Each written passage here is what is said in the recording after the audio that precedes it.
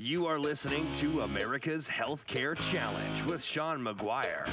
Join the conversation at 402-342-1290 or at 800-577-1290. Once again, direct from the American heartland, here's your host, Sean McGuire. And welcome back to America's Healthcare Challenge. Talking about do working seniors this week, do they have options as where to go to get their Part C and D coverage, whether that's through their employer? Do they have employer tools out there? We've covered some of those things. We've also talked about observational care, hospital discharge problems, some big topics that are important. Last segment, we talked about Medicare Part D coverage in the workplace. This segment, we're talking about some Medicare reforms that have been proposed. And I said last segment, Seema Verma has been nominated to be the new head of the Center for Medicare and Medicaid Services. Do you see new things coming out of the administration? Well, again, I think if there is some thought of a lot of work being done in the Medicare and Medicaid area, I think people are going to be disappointed. I think that's going to be done over a period of time. And you have to understand from a political standpoint, the things that the Republicans would like to see done on the opposite side of the fence waits a lurking Chuck Schumer, who's ready to oppose anything that remotely would shake the trees in terms of Medicare. So I think the new administration is going to have to go slowly. You already started today's show by setting up that it's going to take at least 3 to 4 years as far as the full replacement of Obamacare and the things that that are important in that program. And you've discussed pieces of that before with me. So I think when it comes to Medicare, which is our discussion today, I think the expectations there are going to be large. The reality is going to be much longer than what most folks expect, I think. Mm-hmm. Okay. Yeah, and you said it. It will be quite a battle if there are any changes. It's a difficult issue politically to touch. Mm-hmm. That's for sure. But there needs to be a conversation that needs to be had because.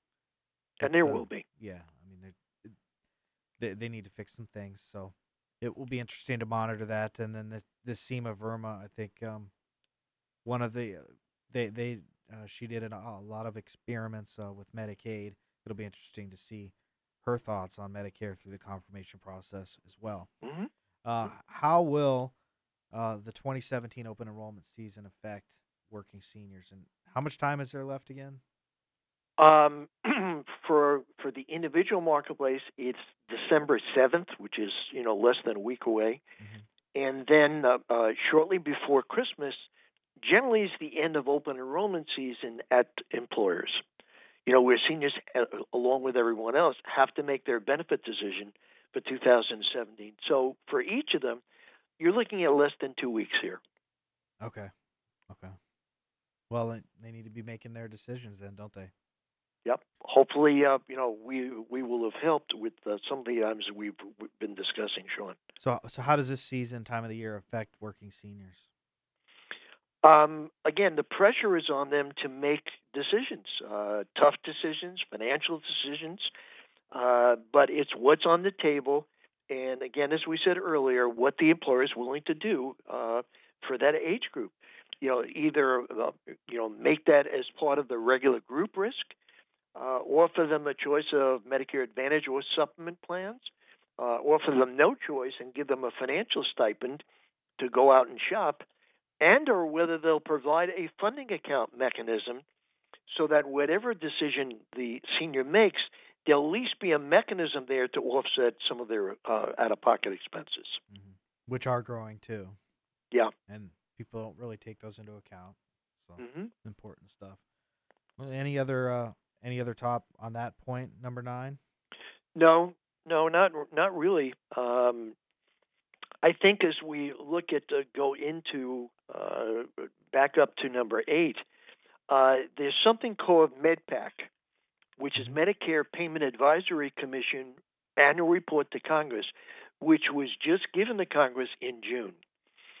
So the change that they have proposed is using competitive pricing to set beneficiary premiums for Medicare, Medicare's new framework for paying clinicians, which will go into effect in 2019, develop a unified payment system for post-acute care, Medicare drug spending in a broader context, much of what we just covered, and Medicare Part B drug and oncology payment policy issues, and improving the Medicare Part D prescription drug program, and improving efficiency and preserving access to emergency care in rural areas, and telehealth services and the Medicare program. So that may be something the federal government will take on, as opposed to having employers consider that as part of the group plan. Right. So these are all the things that have been proposed as of this June in the MedPAC report. We used to get those reports when I worked on Capitol Hill, and I've read those. It's a good resource if you're really wanting to learn more about Medicare payment reform, because they are supposed to report to Congress. It was, I think, the Medicare Modernization Act might have created them in 2003. That's correct. And so really smart people on there, and they do regular conversations with the policymakers. So glad that you brought that up. And how about our final topic of the week? How will working seniors be able to maintain their Medicare choices going into 2017 and beyond? Well, I think they're safe for 2017. That much we can agree on. I think when you take a look at the fact that Medicare Advantage, the program funding, stopped in 2014, the demonstration program funding stopped then, so that how they've been able to maintain those plans was by how financially effective they were. I think that's really a question that's out there, to be decided. I think what's going to happen, I think the pendulum is going to be able to be switched. Seniors are going to take a look at their choices and realize that in addition to regular Medicare and the government paying, for Part A, and since we're talking about working seniors, they need additional help for at least the 20% out of pocket. Where to go? I think the pendulum is going to shift from Medicare Advantage plans to Medicare supplement plans. And I think as the Medicare age grows between now and 2025, I think many more of those folks, from the statistics I've read, that's the direction where many of them are going, because they want certainty at this stage in their life. They want to know that rather than a network, if they want to go for or have to go for treatment anywhere in the country, they know that any hospital or physician that accepts Medicare, they'll be able to be treated without having to worry about network access. Right, definitely. Any final thoughts, Stuart? We've got about a minute left in the show. Well, it is our hope, yours and mine, that seniors will take some of this information that we've tried to convey, look at their choices, make wise financial choices for themselves and their family, and we provided enough information to allow that to happen. I think so, and if they'd like to learn more, we will be putting all these segments on our website, healthreformexplained.com, and they can also check out our SoundCloud page. So, Stuart, thanks so much for joining us here on the show. Hope you have a great. Happy to be here. Hope you have a great week. You too. All right, talk to you soon. Thanks, Sean. Thank you. Stuart Sonnen, president of SIG Consulting Limited. Stuart can be found their website, Renaissance Captive Solutions. Just give them a Google and you will find them.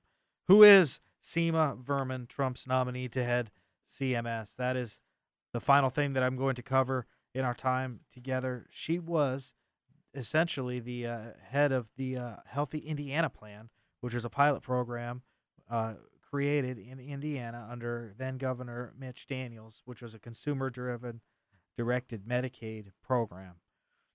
You hear the term skin in the game an awful lot. This program makes co-payments necessary for folks on Medicaid to receive healthcare services as opposed to no copays, and among other things. And so it will be very, very interesting to see her confirmation hearings in the Senate Finance Committee. My old employer. Don't miss it that much, but sure enjoyed my experience there, and really like sharing that experience with you here on the show. Thank you so much for listening. Hope you have a fantastic week, and we will see you next time.